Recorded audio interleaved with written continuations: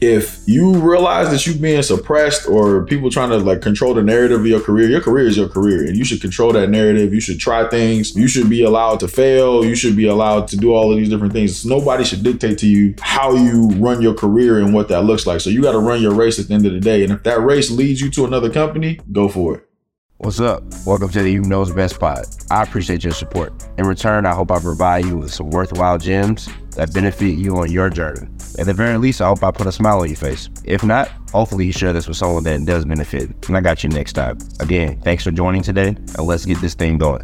All right, welcome to another episode of the Hube Knows Best Pod. I want to give you the truth, the whole truth, well, as best I can, so help me God. I got the homie Wiz, D'Angelo Wisdom, on the podcast today. It's Thanksgiving after. Day of Thanksgiving, but we in Chicago. He came to see his family and spend time, and decided to grace us with his presence. So I appreciate you coming through, bro. No doubt, bro. No doubt. No matter. Backstory. Wiz, you are Jamaican. Yeah. You were born in Jamaica. Yeah. All right. Grew up a little bit in Jersey. Yep. Then came to Chicago. Well, no. Back up. Okay. So it's Jamaica, New York. Okay.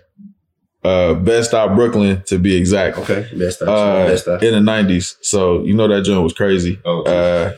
And then Jersey. Okay. Then Chicago. Okay. Yep. Okay. You like cold places, clearly. My parents like cold places. Yeah, that's always interesting when I meet people that are like West Indian or Latin. I'm like, wow. And they're not from like Peru or some shit. Yeah. I'm like, why in the world did you move somewhere cold of all places? Well, when you immigrate to the States, bro, you're going to move to where you got family at and where people done did it already, right? Like where people pretty much started where you started. Yeah. Exactly. In New York ain't nothing but little Jamaica. So we had family there. We stayed with family for a little bit. And then, eventually branched off, got our own spots and everybody working and everybody staying in the same apartment. So we was all in the same little studio apartments, like my mom, two of her homegirls, and me. And we had this, never mind, I ain't gonna tell y'all that part of the story. But basically, that's how we started out. And then we kind of branched out from there. Okay. Yeah. All right. I mean, humble beginnings. Yeah, bro. Real humble. Right. Okay. So you do all that. You grow up in Chicago, like you finish high school in Chicago. Yep. And you go to Purdue. Yep. So this is how I know Marty. I met Marty like her first week when she was on Wiz's couch. Right. Yeah. Right. Because she had just moved there and was waiting on her place. But how was that experience? Because I know Marty's perspective, but like, how was that being in like West Lafayette around? It was a little different. Indiana as a whole is different. And I think the cool part about it was like you get to go to this new place. It's its own bubble. Mm-hmm. And you with your new friends and you meet new people and all that stuff. And the good thing about Indiana too is that you have all the universities that are like within like a 2-hour drive. Mm-hmm. From Purdue. So I could go to University of Illinois. I could go to I-State. I can go to Ball State. I could go to IUPUI. I could go to Butler. I could go to Bloomington. So Purdue, Calumet, like you literally have all these schools around you. So you get DePaul, you can get a chance to just meet people. And a lot of the schools that I just named, like I'm friends with a lot of people from those schools, just through traveling and going to parties or frat stuff or whatever the case is. But I will say that that's kind of where we kind of came into our own in West Lafayette, and you got a chance to try out different things. That was the first time I ever played beer pong. That was the first time I was going to the frat houses. That was the first time, the white frat houses, not the black ones, because black, they ain't had frat houses like that. So, it was the first time I was doing that, and then, going to the bars and like all that stuff. So it just created all of these new experiences in a bubble. Okay. Essentially. So it was cool, man. We got to do some wild and crazy things that we probably wouldn't get away with in a big city. Okay. So let's circle back. Why did you choose Purdue versus any other school, being that you was like you got what is it, IU? Yeah. So I actually got a full ride scholarship to Alabama A&M, but I didn't want to go there. just because it's Alabama, bro. And I was just like, oh, like living out here and then having not been to the South for real. Like I didn't know nothing about the South. I didn't know nothing about HBCUs or anything like that. So I never even really looked at those just because I just heard. And again, you know, like we came up in the time when like the internet was still developing. So it was just like there wasn't that much information for me to obtain on like HBCUs and like certain schools like that. So for me, my eyes were like dialed into PWIs because I'm like, I ain't trying to go to this HBCU and maybe it ain't like accredited if I want to transfer, or like, will it hinder me from getting a job? Do people know this school or whatever? So I'm like, I'm going to go to one of them names that's irrefutable. Like people know this name. So in quick backstory, I went to Oak Park, right? So Oak Park colors is orange and blue. So that's west. That's west suburb. So Oak Park River Forest High School. But the reason why I didn't go to like a University of Illinois is because a lot of people from my school was going there. So it's basically going to be like high school 2.0. Fair enough. And it's the same colors. And I was just like, man, I want to go see something different. I want to go do something different. My mom actually bribed me and was like, yo, if you go to University of Illinois at Chicago, I'll buy you a brand new car. That way you can just stay home, you go to school. I was just like, I don't know, but I might have got bought, bro. Nah, bro. I ain't want to do that. Nah, I understand, because when I went to college, there's my high school, there's the highway. Go under the highway, there's a college. Yep. Right? And my mom wanted me to go to that school. I didn't even apply. But my mom kicked me out the house for like 2 weeks because we had an argument. And I was like, bro, I'm not going to that school. I don't care what you say. But again, you're only child, right? Yeah. So I get it from the only child. Like they don't want the child to go far. Nah. But yeah, nah. I don't think that would have bought me. But I definitely understand wanting to not go to school with your high school classmates and to get away. Exactly. I just kind of wanted to venture out and meet new people and kind of like start a new, because also that's what I've been used to, right? Like the move from New York to New Jersey was like starting anew. The move from Jersey to Illinois was starting anew. And I was just like, all right, cool. It's time to start anew again. So Indiana was it. But funny story, I actually got into University of Illinois and my letter came and I hit that joint. Make sure your mom don't watch this. No, she knows. She knows now. It's because she ended up finding the letter. Okay. So I hid that joint, and it wasn't until like after I was like first semester in at Purdue when she found the letter. She called me. She was like, "Yo, you got into University of Illinois?" I was like, "Yeah," but I didn't want to go there. She was just like, "Yo, you crazy," but. You know, it was cool. And it's funny too, because at the time, bro, in-state, yeah, definitely would have been cheaper. Me going to out-of-state school, the good thing about that school is it's 2 hours away. Like I was literally just there like a few days ago, like on the way up here. But it's like, I ain't home, but like you can get to me if there's an emergency. Like either way, if it's an emergency with me, if it's an emergency at home, like we can get there. Right. We can get to each other. So exactly. It's not that bad.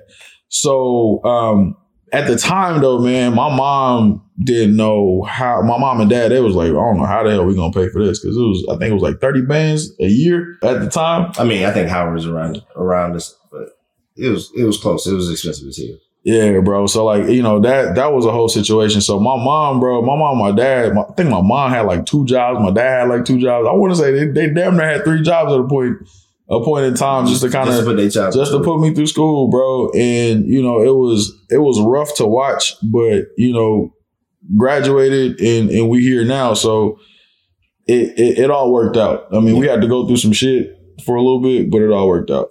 And so, circling back a little bit, while at Purdue, you majored in engineering, right? Yeah. So, like, what made you want to do the engineering thing? Like, what? Like you said, the internet wasn't a big thing at the time. So like, how did you know like, oh, I want to be an engineer? All right. So literally, my mom was putting me in like these little like STEM programs and stuff like that, like early on. So I knew I wanted to do something centered around like technology. Okay. And then even when I was in Jersey, I used to like build computers. Like I'm talking about from scratch, like motherboard all the way up to like the shell, like everything, installing the OS, like all of that. So I was just like, all right, cool. Maybe I should get into like computer science. But honestly, how I chose my major was like we were sitting down and going through like that whole thing. And I was like, all right, which one of these can I make the most money in? That literally what I said. I was like, I'm not coming here and we paying all this money for me to go here and I go major in some BS. Like, I ain't about to do that.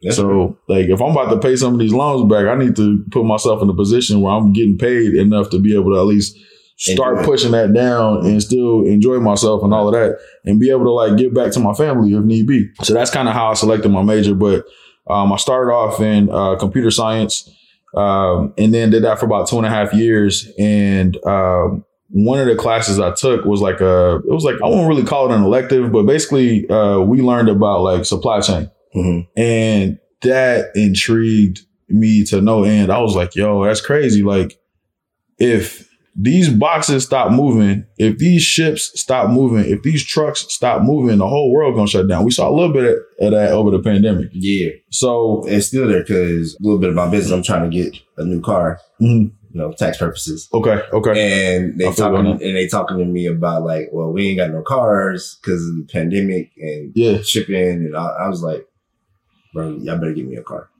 Yeah, bro. The supply chain is a little bit better now. We can get into that a little bit later, but it was a struggle for a little bit in terms of just like people not getting the right amount of things that they're supposed to get with their vehicles, like features missing, charging ports missing, the automatic lift gate ain't automatic, like all that stuff on a luxury car. Like you just bought a new X5 and you gotta lift it. You gotta lift that joint? Nah, bro. Yeah. So computer science, and then did that for about 2.5 years, took the supply chain class, was really intrigued by that.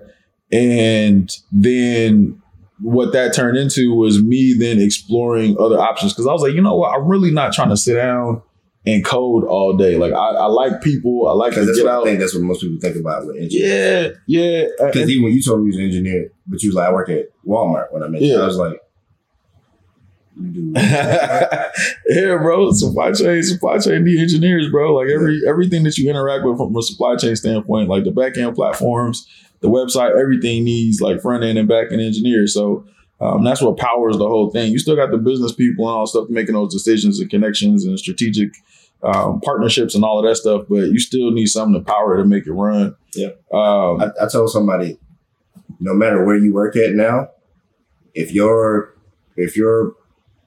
business has an online product or like they cut customer face with like the internet or something, you work for a tech company at this point. Kinda, but all tech companies ain't created equal. No, they're not. Definitely not. I would just say that. But like a lot of people always, because tech is the bug. I want to be in tech. I'm like, I don't know if you want to be in tech. Tech, wishy-washy, bad economies. Like, it is. But the thing is, man, like it's a lot of people that say they want to work in tech, but in reality, y'all work for a tech company in non-technical roles. And like, let's just call a spade a spade. Yeah. And when y'all getting let go and you on certain teams that are like non-critical, even on the engineering team sometimes they may go, you know what, we're not going to hedge our bets on this particular platform or this particular type of technology. Yeah. And your whole team might get wiped. But I think you put yourself in a better position being in a technical role at a tech company to actually stay. Mm-hmm. And you got to be either you're creating the product that generates revenue or you got to generate revenue. Yep. I tell that to anybody that's understanding. Like, I'm like, everybody want to be in divs and all these roles that are fun and not so stressful. Mm-hmm. I was like, if you don't make money and you don't create the thing that makes money, you're going to be the first person to get up out of it. Yep. And that's why, and honestly, bro, like, that's why a lot of black people was disproportionately affected by a lot of these layoffs because they was in non-technical roles. Yeah, human resources. Recruiting got hit nasty. Yeah. Like TA, like, so if a company ain't hiring, you ain't doing nothing. Yeah. I mean, I think a lot of people need to think about that because, like, it's cutthroat right here. And I don't know that it's going to go back to what it was for years. Like, bro. Like, I think a lot of people will realize, look, we got to make sure, even if we're extremely profitable, these extra roles, everybody going lean. Like, everybody was on Musk head, but like, it sucks. Yeah. Like, from a moral and like a personal standpoint, I felt for those people. From a business perspective, You get it. if you are not making me money, what are you doing here? Mm-hmm. Like, yeah, bro. Yeah, like- no, that's facts. That's facts. And the other thing I would add to that is generative AI and like that whole boom that's going on right now, like with companies like NVIDIA, OpenAI, like all these companies, that's going to flip everything on its head. And a lot of the things that like a lot of conversations I'm involved in, a lot of things that we're talking about are going to eventually replace some of, people, roles. It's going to change the way we look at things, the way we do things, and it's going to be designed to optimize. And a lot of the reasons why we can't optimize is because people are the bottleneck. And in the way, or they are costing us money that we can't invest into the product. Yeah. And then also too, people need to sleep. If you got something that's running 24/7, 365, like you probably gonna hedge your bets on that because that's gonna optimize your business, it's gonna optimize your workforce, and that's basically optimizing the people that are in those critical functions that need to do whatever the things are. So like that's gonna be a whole nother thing. But I mean that's history though. Like everything is you eventually get rid of too many people, right? Yeah. Like I went to the museum down the street and they were talking about how like people used to mine, right? And they showed us how like they eventually could mine a whole like whatever with a machine where that used to take like hundreds of people, right? Yeah. It's all about what can I do to be efficient and get the most out of quickly. But like we've been talking about computers and robots replacing us since I was a kid. I remember like stuff like that, like with Terminator or whatever, like be careful of the smart computers and stuff because it's gonna take over. But like if you don't have the forethought of like, hey, I need to have my own business, I need to have my own thing going on outside of this, that like this job is cool, it's stable, but I got something else to do. Yeah. If this gets taken away, or I have a skill set that other people are going to want to hire, then you're gonna be in a position that's disadvantageous. Here's the thing though. AI is one of those things that you're going to have like the manual labor and like those types of things that people are going to optimize and things like that. But there's also, when you think about like, okay, we creators, right? When you think about the creator economy, you got your thumbnail designers, you got your editors, you have your strategists, you got people that do like brand strategy, people that like help you write your scripts, like people that like do all of these different things. And even in companies, you got people that like do like executive comms and messaging and things like that. And a lot of that is, you can do all of that now with AI. Yeah. Like I do my editing for like my clips on the AI system, right? Exactly. But yeah, that's super interesting. So in that time, right, you graduate from college. Yep. Did you start at Walmart or were you was at Amazon or something? Nah. So it's funny. I think you worked for a lot of these big companies. Yeah. I did that intentionally. Yeah. But the thing is, so I was one of those people that I was always smart, I would say, and I applied myself. And then when I made the switch over to industrial engineering, started doing a lot more work there. I was working at a hardware store. So that kind of gave me like hands-on experience, like unloading trucks, like seeing the supply chain for what it is at a private company. I didn't have an internship, any internships. Like, why was it?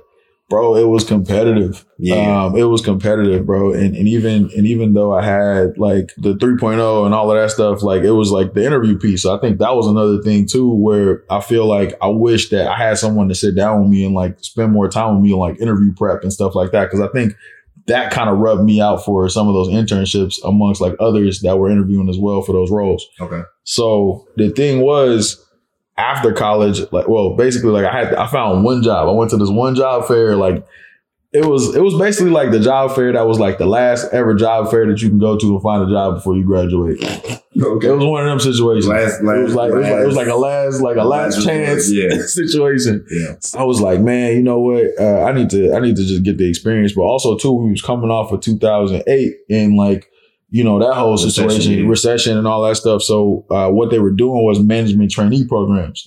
So I was able to get in through one of those, and I was working for JCPenney at the time. But the funny thing about it was I was supposed to go to Connecticut. And then they called me and they were like, we basically not taking on interns. I thought they was calling me to tell me they was about to rescind my offer. I was panicking, bro. I was sweating. I was like, oh, I ain't about to have a job. Yeah. But what they was calling me to ask was, you can't go to Connecticut no more. You was one of the interns or management trainees slated to go to Connecticut. Do you want to go to Lenexa, Kansas, Buena Park, California? I ain't never heard of none of these places. And then they named like a couple other places. And then the last place they went to was Atlanta. I said, fool, you should have led with that one. You should have led with that. So yeah, so I ended up going to Georgia, working for JCPenney, and in there. So I was the inbound manager for their salon and Sephora division, and I was there for like a year and a month. Okay. And then I left because I ended up seeing a role at Amazon. Also, like looking at the company, I was like, y'all not making the transition into e-com, which is where y'all need to be. And you just didn't have a lot of those forward thinkers out there. And I was like, this is a company that's going to get left behind. Yeah. So I made an executive decision to bounce. And smart, right? Yeah. And so you went to Amazon. Yep. Amazon. Then Walmart. Amazon for 2.5 years. And I was in Southern Indiana. And then took a role after that. I was like, okay, cool. Like being in operations, I didn't want to stay in operations like the whole time. I wanted to kind of like jump into different like facets of it. And they were trying to put me in a box. So I was like, you know what? They were like, you good at operations, stay in operations. I was like, all right, you know what? I'm a dip. And I went to Walmart, but I went to them under the condition of, I'm going to launch this fulfillment center for you, this new e-commerce fulfillment center for you. Because at the time they didn't really have any. Okay. And they were building a semi-automated one in Bethlehem, Pennsylvania. And I was like, I will launch this for you. And if I launch this successfully and I do a good job, y'all got to take care of me on the back end and like promote me out of here. Because I ain't trying to live in Bethlehem, Pennsylvania. No offense. So you were saying like you was in Bethlehem, Pennsylvania at Walmart, making sure that they didn't like pigeonhole you too. Yeah, but I led with that in the interview process. Even like when I was going through like negotiation and everything like that, I was like, yo, look, this is what I'm interested in. And this is the only reason why I'm leaving this company. Because I could stay here. I didn't have to leave Amazon at the time. Because like Amazon was like still growing at 40%. And Amazon, they rank you. Okay. And so, you know, whatever your role is, let's say it's 50 of y'all get ranked 1 through 50. And they tell you what your number is. I don't know if they still do that, but they was doing that back in the day when I was there. And usually in a building, the top 10 got promotions. So that would basically lead to some attrition.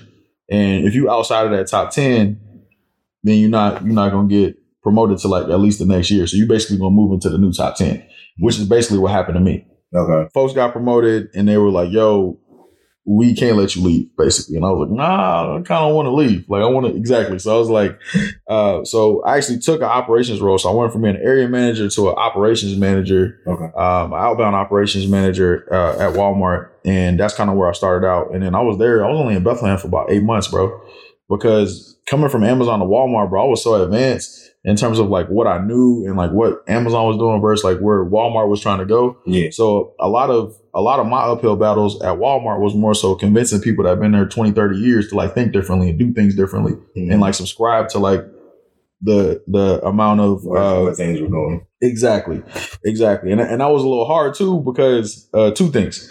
A, I'm black. Two, I was like 24. 25? You was a kid. I was a kid. Yeah. And everybody looked at me as a kid, but I was a smart kid. And it was just like, that was the battle. Right.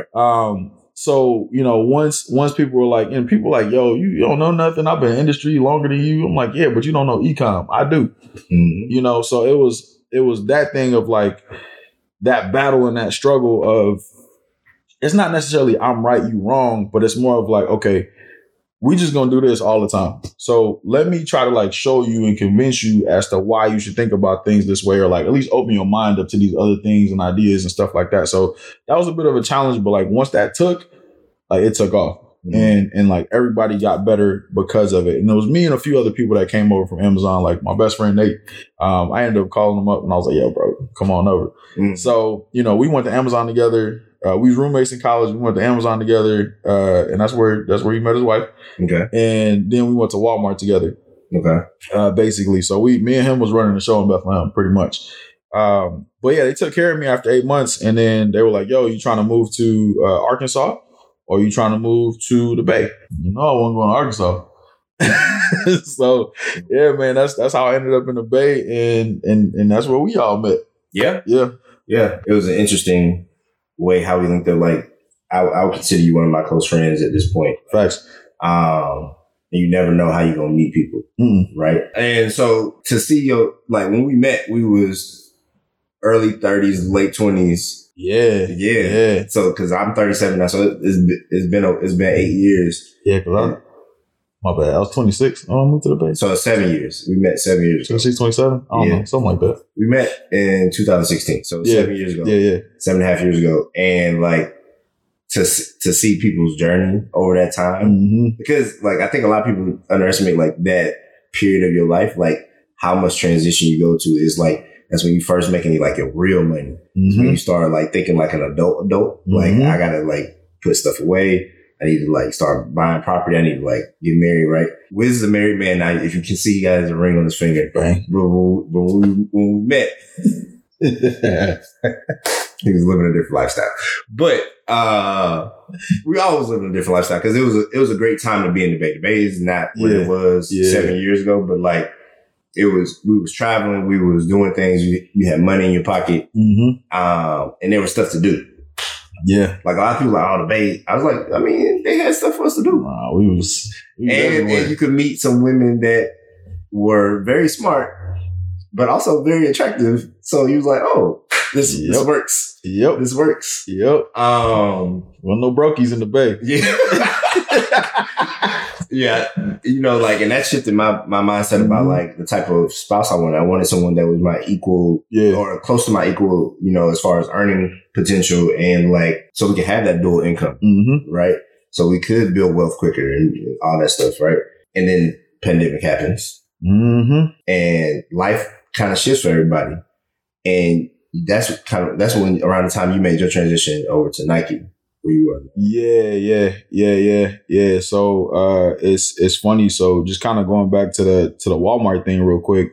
So I was at Walmart for about 7 years, and the thing I enjoyed about Walmart was the fact that they really like bought into what I was saying in terms of like them allowing me the autonomy to like explore my career and really take my career into my own hands. I jumped into technical project management. I worked in like customer care for a little bit. I'm doing some projects there.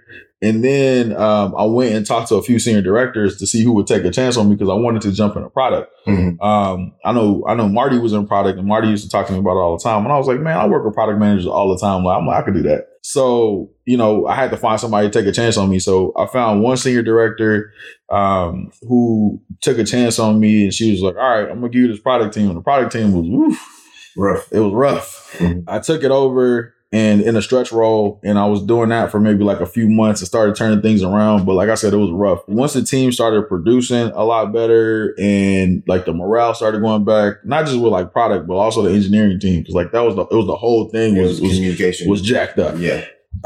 And they were like, yo, we want you to stay in this role. So I ended up staying in the role. So I was a group product manager.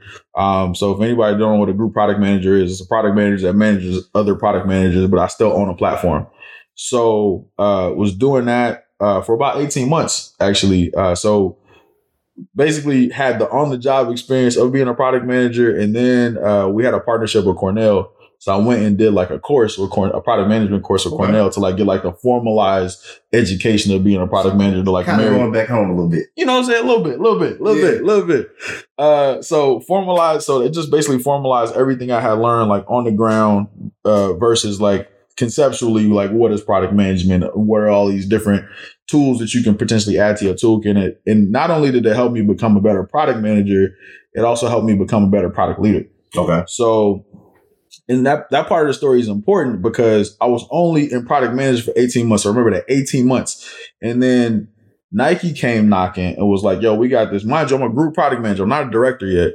Nike was like, yo, we got the senior director of product management role, technical product management for fulfillment, which is my wheelhouse. And I was like, senior director? I ain't even made director yet. Like, ain't no way. I was like, ain't no way they're going to take me, bro. So I was like, you know what? I'm gonna just go ahead and interview for this role just to get the experience and see what they're talking about. And at least that way I can just take my lumps and then like learn from that. And then eventually it'll set me up for that in the future. Right. Or at least set me up for that director role, right? Long story short, I go through the interview process. My second interview was somebody I used to work with at Walmart. I didn't even know he left. Again, it's a pandemic. You don't see people in the office no more, so you don't know when people leave. People don't update their LinkedIn's. So, and he ended up being my boss, but I ended up getting an offer. And I ended up negotiating that as well. So shout out to Adrian who helped me negotiate my offer with Nike. And yeah, bro. So now, I was a senior director at Nike in technical product management. And I was like, yo, this is crazy. Like, I'm sitting there like, this is crazy. Like, I've never heard no story like this. So you're talking about your coworker that interviewed you and that ended up getting a job at Nike. Yeah. So basically what happened was, like I said, they came knocking. The role was much more elevated than I thought that I was ready for at the time. Yeah. And then, and I was like, you know what, why not like get the interview, practice out of it. And then, maybe that'll help set me up for the role when it's that time, but at least let me get the practice out of it. Mm-hmm. And yeah, my second interview was with somebody I knew. Mm-hmm. And so that interview was really good because it was more conversational. And I got a chance to like really learn more about like what's happening, the lay of the land. And then I think it just kind of eased me into the rest of the interview process and just kind of made it a little bit smoother, honestly. And yeah, so I got the role. My homie Adrian helped me negotiate and everything like that as well. So that's important. So make sure y'all negotiate. Adrian that worked at Walmart? Yeah. Okay. Yeah, that's those relationships. That's why Adrian was at the wedding too. Like, Adrian been in my life I feel like Adrian watched me grow up for the most part in corporate America. Mm-hmm. So like I said, man, make sure y'all negotiate. Don't take what that paper says and just be like, "Ooh, this is good. I'm gonna roll with it." Nah, it's a good check. Yeah, it's a good check. Nah. You gonna want to negotiate. Yeah. And really do your research before you negotiate because you need to know what the going rate for that role is, especially in the market that you live in, right? So I live in the Bay Area, so it's a little different than if I would have lived somewhere else. I can ask a little bit different. So that's an important piece.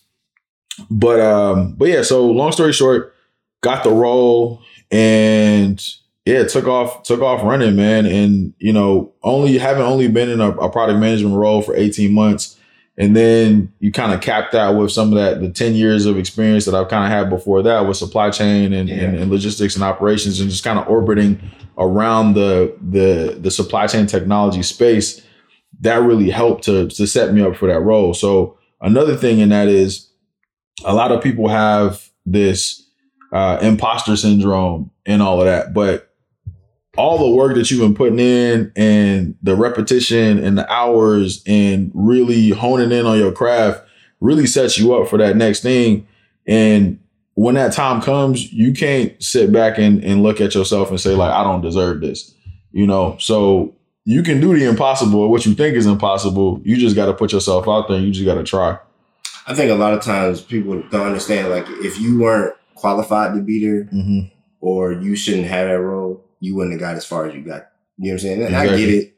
Like, especially when you don't look like everybody else did, yep. It's tough. Maybe that's why I'm a little naive. Maybe I'm naive in that way. I just be like, I deserve to be here. Y'all hired me. Mm-hmm. So I don't know that I've ever had imposter syndrome. More so like, well, to be candid, I finessed my way into my first sales role. You know what I'm saying? Not saying I didn't lie about anything, but I might have, like I said, finessed how transferable my skills were into the role that I was taking.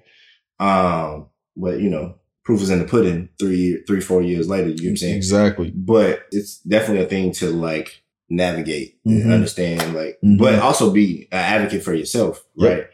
Like, and understanding what you can and cannot negotiate, and that sometimes goes with what role you're in. Because if you're in a role that they don't really care if you come in here or not, your negotiating power is less than it would be if they really need this role filled.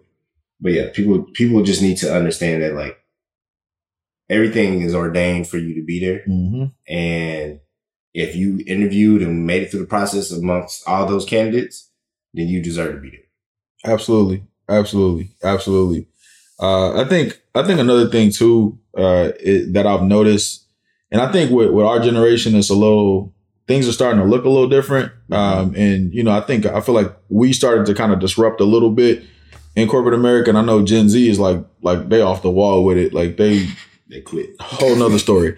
they entitled. They be like, man, I want to be a VP today. Like, bro, you just got out of school. What you ain't put no time in yet. They don't even understand organizational. Don't know nothing about nothing. But it's cool. Yeah. We all been there. And I feel like we all thought we could do things that we just didn't know we could do yet. Yeah. But what I will say is that if you look at just like our generation, a lot of gatekeeping was happening as well too. Oh yeah, where people will block you or try to like suppress you because we were pretty advanced, right? We think differently. We were of the age of technology where we're starting to like look at things differently, interpret things differently, and optimize the way we work and the way we look at things. And a lot of the older generation, no offense, we're just not receptive to that and not receptive to how fast we were growing, how fast we were learning. So they tried to gatekeep us and tried to keep you in that role for like 2 years longer than you should have been in that role instead of like promoting you and things like that. So I think that caused a lot of movement amongst us, just kind of moving other places because people will give you that opportunity that someone in your own company wasn't trying to give you. Right. And they're just standing in your way, basically. So I say that to say this. If you realize that you're being suppressed or people trying to like control the narrative of your career is your career and you should control that narrative. You should try things. Mm-hmm. You should be allowed to fail. You should be allowed to do all of these different things. So nobody should dictate to you how you run your career and what that looks like. So you got to run your race at the end of the day. And if that race leads you to another company, go for it. I'll add to that, understanding feedback though, right? And going to get feedback from the right people.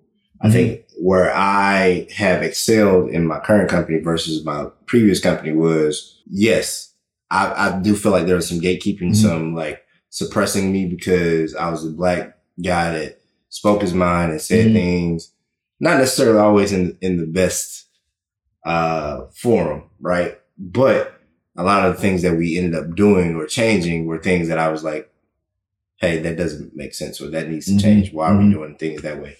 I think understanding, and I think this is for anybody that's in your career, is one, when you come into an organization, finding your mentors, finding the people that will advocate for you when you're not in the room, which are your, executive sponsors, whatever.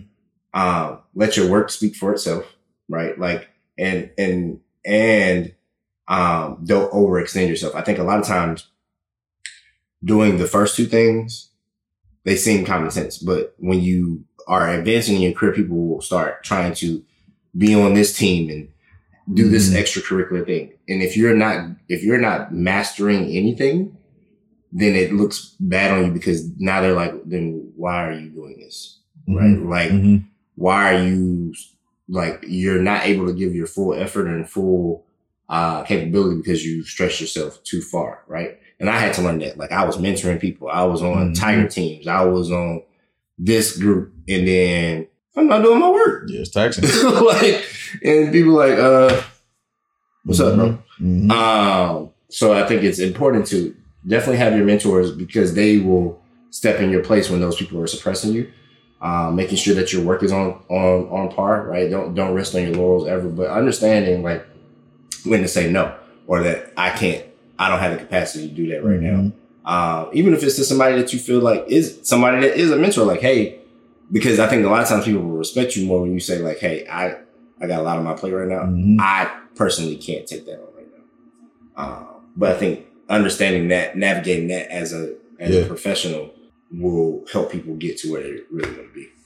Yeah, I completely agree with you. And the last thing I really say about that is the same way that you establish or try to establish healthy boundaries in your life, you got to establish those same healthy boundaries at work. Not to your detriment, obviously, but definitely got to have those boundaries and know when to say no or I can't or, yo, can somebody else do this? Because I'm a king of if I don't got that, if it ain't, did you book it on my calendar? Like, and I block off time so people can't book time with me. Like, before, if it's before 9 o'clock, it's not going to be on my calendar. If it's on after 4 o'clock, it ain't going to be on my calendar because I block those times off. Once come into work, do what I got to do administratively. But at the end, let me put a bow on the stuff that I need to do for that day. Or like, I got stuff going on, right? Like, I think somebody taught me that coming into LinkedIn was like, hey, take control of your calendar. Don't let people just throw stuff on your calendar. Block off time. Like, I would block off from 11 to 1. That's my lunchtime. That's my me time, like to do whatever else I need to follow up from the beginning of the day. But also like just take a step back from work. I think anybody that work all day and don't like take a break to like just breathe and whatever, you're doing yourself a disservice. That's why people be having high cholesterol, heart attacks, stress, whatever, because bro, them folks will, I hate to say this, and them people will replace you the day you die. Like, so like they replace you the day you die. Like if you leave, they will be okay. Yo, if you turn your out of office on and you like just take some time off from work, they still gonna be all right. Yo, example of that. Exactly what you talking about. Example of that. When I was going to work for one of them companies, I ain't gonna say which one. I think I know which company you're talking about. But the original team that's supposed to launch the building, one of the senior operations managers literally just randomly passed away suddenly, like a month before we were supposed to like be in that building and starting operations and doing all of that stuff. And when we were like 2 weeks in, the next person got hired. So I think what they did was they just probably went back down the list like, okay, cool. Who was like the second, the third, and fourth, the silver medalist? Who was the silver medalist in the interview process? And let's kind of just talk to them again and see who we want to grab out of there. And yeah, like I would say within a month, the new dude was in, you know, and you know, they sent the little email out and that was that. So exactly what you said. They're gonna replace you. Easy. So speaking to that, like having that time off to yourself, pouring into yourself so that you can actually be happy and fulfill the work. Was it before the pandemic or during the pandemic when you started doing your YouTube channel? It was actually I wouldn't really call it the tail end of the pandemic, but I want to say it was more. I know you was doing a lot of different things during the pandemic. Yeah. I feel like we all was, right? We was trying to just keep our minds active. But yeah, I started in 2021. I think June of 2021. In California, in the rest of the world, the pandemic probably ended at the end of 2020. In California, the pandemic ended in 2022. For real. Well, not ended, but like it became a little bit more lax. Yeah, I wouldn't really say it came because you got to think about it. Like we didn't really start doing like offsites or meeting in person until I want to say probably about late 2021. Even then, everybody was masked up. Then it started letting people come in the office until like 2022. Yeah, so it was something like that. But yeah, so I started in June of 2021, and that really came from a place of, you know, when you at work, like you just doing work stuff, and like whether it's like a initiative, a program, or whatever it is, like that's what you're working on, and people kind of dictate what you work on and what you do, and you can't necessarily be super creative in that. Yeah. YouTube for me I was like, you know what, being creative and having some sort of creative expression was something that was important to me, especially earlier on. I think the pandemic helped me realize like what things are important to you, what do you enjoy doing, like what provides you with some sense of fulfillment. And I was like, you know what? I sit here and I watch YouTube all the time. I watch these car review videos and see people do it all types of different ways. And I have to watch multiple videos for the same car to get the information I want to get. So I was like, yo, I could do this. Right. And so, yeah, I actually bought a GoPro and I didn't have no mic. I didn't have like, you know, the little GoPro comes with like the little table stand. Yeah. So I bought the GoPro because I was like, if I buy the GoPro, this is going to be me getting serious and like I'll spend some money. So now I'm actually going to do this thing. They said the best way to get good at something is to do it. Exactly. So, you know, usually with creating, you stand in your own way. You overthink it. You like, I don't want to put myself out there like that. And you just kind of have all of these thoughts. But I actually had a BMW X4 at the time, and it was getting serviced. And I had a loaner, so I had like a 2021 or 2022 3 Series, and I was like, you know what? Today is the day. I was like, this is gonna be the first car review. So I pulled up at some random spot. Like I said, I didn't have like everything I needed to record, but I literally there was like a little grass mound that was across from the car, so I just literally stuck the GoPro right there and stood around the car, and I just started yelling, bro. And that was the first video. And after I got done, I was like, yo, this is terrible. But that video ended up like eventually getting like 20,000 views. And I was like, oh, okay, like this is cool. Like kind of gave me a little bit of confidence to just keep going. But just overall content creating and starting a YouTube channel, like you get a chance to really express yourself, and you really get a chance to have a blank canvas. So that's the thing I really appreciated about it. Yeah, I think in my experience, like you might have kind of inspired me a little bit. I know a lot of times when I started this podcast, some of it was like, I'm trying to figure out what I want to do. But a lot of people had told me to start a podcast or like do something because, you know, I'm very opinionated. Yeah, you be saying some outlandish shit. Yeah.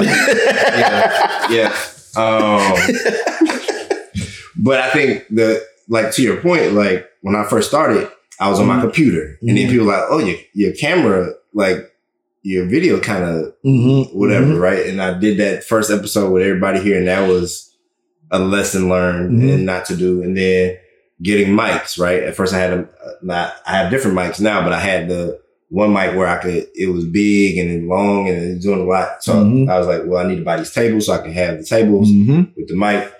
So for audio purposes, because my editor kept saying, well, your audio quality is off, right? Because you got to position the mic right. You got to have the right mic. It got to be close enough to you.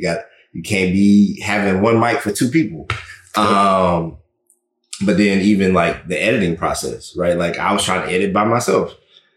I was like, yeah, this is taking way too long for me to edit this by myself. You know what I'm saying? And it's not great. So like I can just outsource this. But I think it's rewarding because then you start seeing your development, and then people start engaging with your content, and they're like, oh, people actually like it. They deal with it. They're supporting. Because I think a lot of times people want support from their friends, but they're not consistent. And it's not always going to be your friends. It might not be your friend's cup of tea, right? Like I know what I'm putting out there. Not that it's not for everybody, but like everybody doesn't need it because they already have some of these resources. Some of the stuff I put out, like with the TOTS episodes, it's a little offensive to people because they're sensitive, and I understand people have their sensitivities, and it's not a situation where I'm like trying to hurt anybody, but this is just like stuff that's on my mind that I need to get off in some type of form that's not like me being an a-hole to somebody.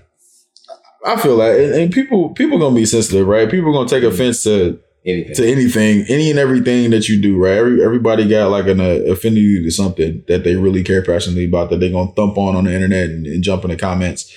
But I like what you said about going through like and trying to figure out like the editing process and like what mic you needed and like just the setup that's gonna work for you.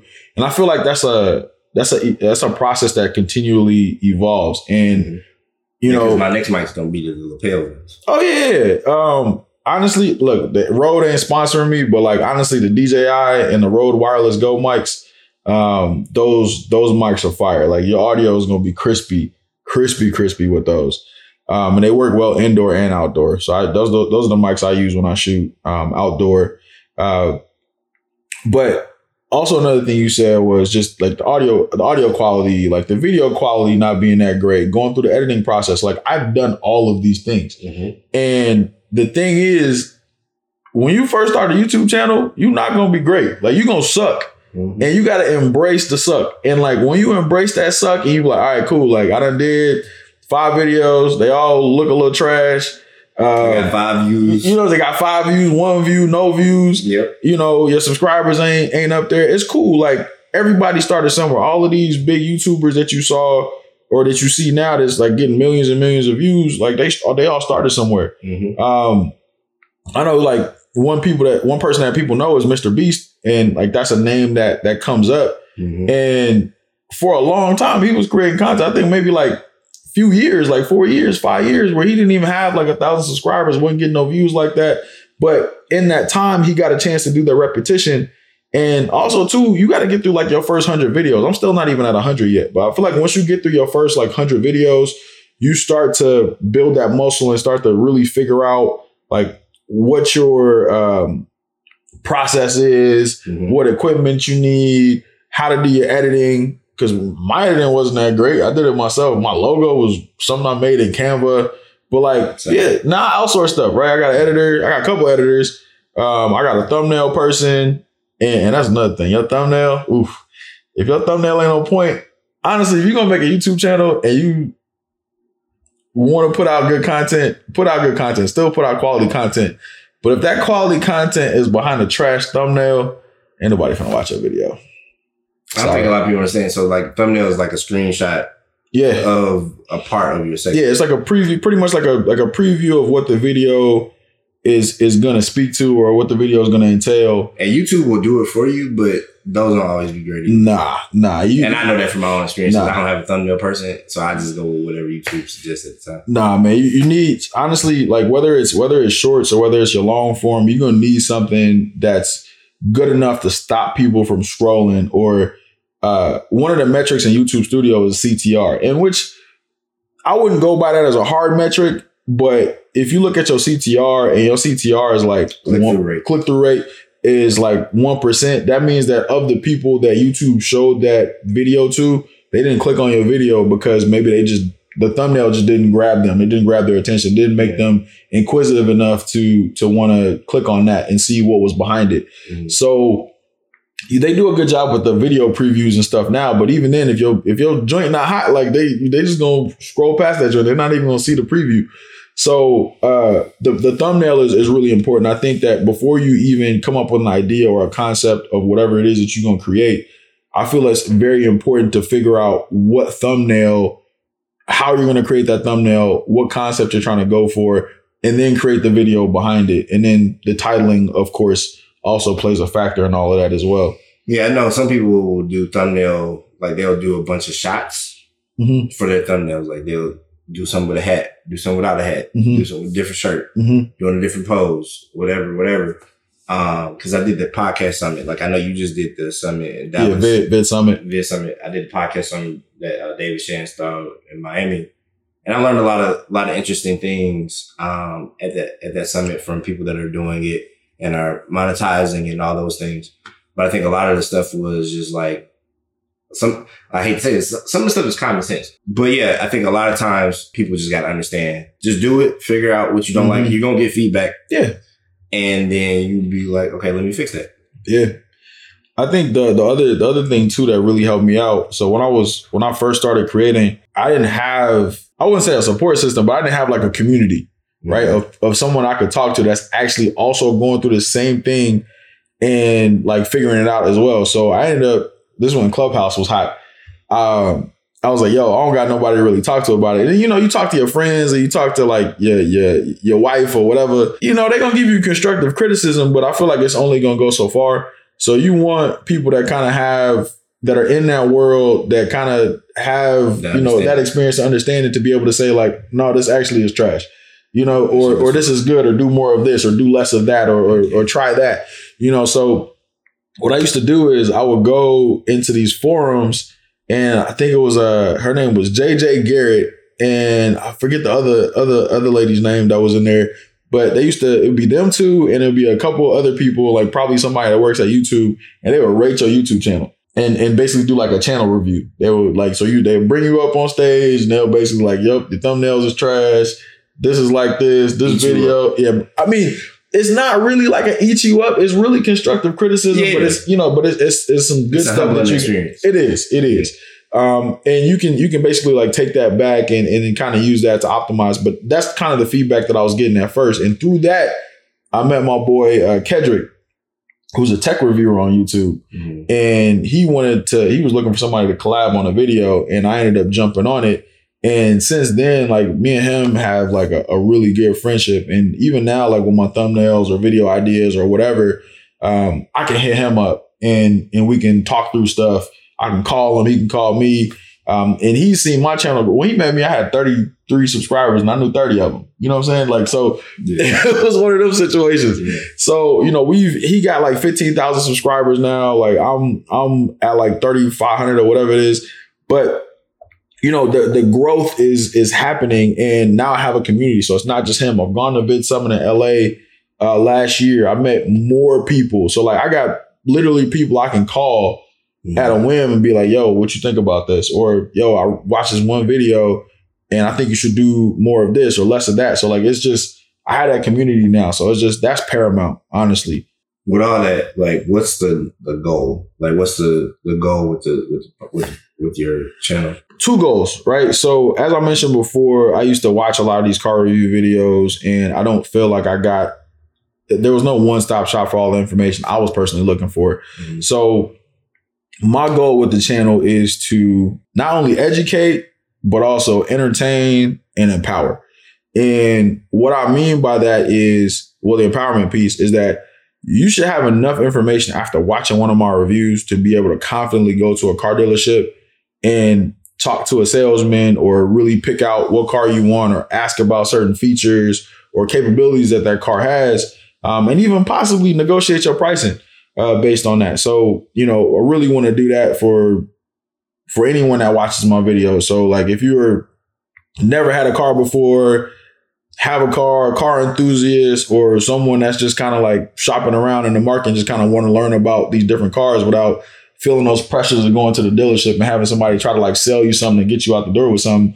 Mine is like a low risk situation where you can go, you can get some entertainment, get some knowledge, and then feel empowered to make a decision, whatever that decision may be, whether it's purchase or a test drive when you get to that dealership. But on the back end of that, YouTube is one of those places where I never thought that there's YouTube as like a content creator. You just want to create content. You want to be an artist, right? And then there's YouTube as a business, where I feel like once my channel got monetized, that's when I started looking at it as a business. So now it's like, okay, how can I grow this business? How can I scale this business? And yeah, you can make money off YouTube ad revenue. That's cool. But like, there's also 7 streams of income within YouTube. So, you know, there's merch, which is an obvious one, and apparel and all that stuff. So, you know, that's an avenue that I want to embark on. There's brand deals. So, you know, brands have already started reaching out to say, hey, review this product for me and you know, I'll pay you, or I'll give you an affiliate link. And that's kind of for you to kind of negotiate until you get to like that big brand deal that supports you. And then, you know, there's a few other avenues as well that you can explore. So I think that for me, it's just how do I grow this entity? How do I scale it and have fun while doing so? So that's probably the biggest thing for me right now. But when you start looking at your YouTube channel as a business, you start to make much different decisions. Everything's more strategic. Everything's more intentional.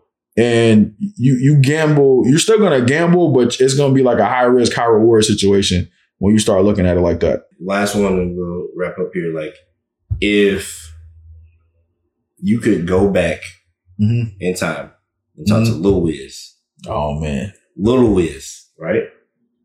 Lil Wiz that still has a Jamaican accent. Oh, man. What would you say, or what would you tell him? Honestly, I would tell Lil Wiz that no matter what's going on, like these external factors and people that doubt you or try to put you in a box, like it's just noise. Don't listen to it at all. Like, stay true to yourself, be brave, be bold, dare to be different. And being different is not a bad thing. I think when I first came to this country, I got teased a lot and, you know, bullied and stuff like that. But as you get older now, you kind of realize like what happened. They probably didn't have like good household situations and stuff like that. But I think a lot of that helped kind of shape the way I moved and how I kind of like changed things about myself that I probably shouldn't have changed. And I think that going back, I wouldn't have changed none of those things. And I would have just stayed true to who I was. And it was kind of more me trying to assimilate than trying to like stay the course and be who I was. So I think that's the biggest thing I'll probably tell myself is it's noise. Don't listen to it. And as a kid, you don't know. But I think that would be the biggest thing I told myself. Yeah, I think a lot of us come to that revelation later, right? Like, I think a lot of time, like me being very outspoken and saying whatever was on my mind was a defense mechanism, right? Because people would pick at the kid named Hubert wearing glasses that was chubby and smart in the gifted classes. So I was like, well, I'm tired of people saying stuff to me, so I'm going to have something to say back, right? And that turns into a part of you that isn't so great. It no longer becomes that defense mechanism. It becomes you being a bully, right? Or just like other things that where you like just don't feel comfortable doing things that or talking about things that are just normal things to be a kid, right? Like growing up and finding out that there were so many other black kids that watch anime, like, or like love movies, or that, you know, even something like getting a massage. Yeah. Like everything when we were growing up in our era was, that's gay. Don't do that. That's a fact. Like, that's a fact. I'm like, bro, I like getting massage. I like getting rubbed on. That's like, a fact. My body feel better. You know what I'm saying?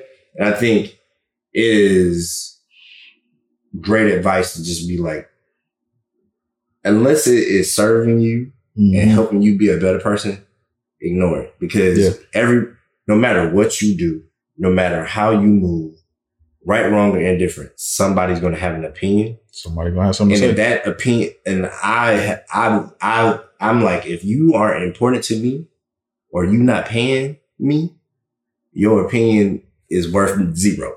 Like absolutely nothing. Because when I'm a great person, somebody got something to say. When I'm a bad person, somebody got something to say. So I might as well just be comfortable with myself and do make the decisions that I'm comfortable with and move forward with. So yeah. Well, bro, I appreciate you coming on, bro. Yeah, no doubt. Thank you for taking time with me. So you guys, as always, I wish you peace, patience, understanding, knowledge, wisdom, discernment, health, strength, and resolve. I tell you to be your best self because everybody's already taken. So till next time, y'all be easy or don't. Every choice has a consequence. Every action has a reaction.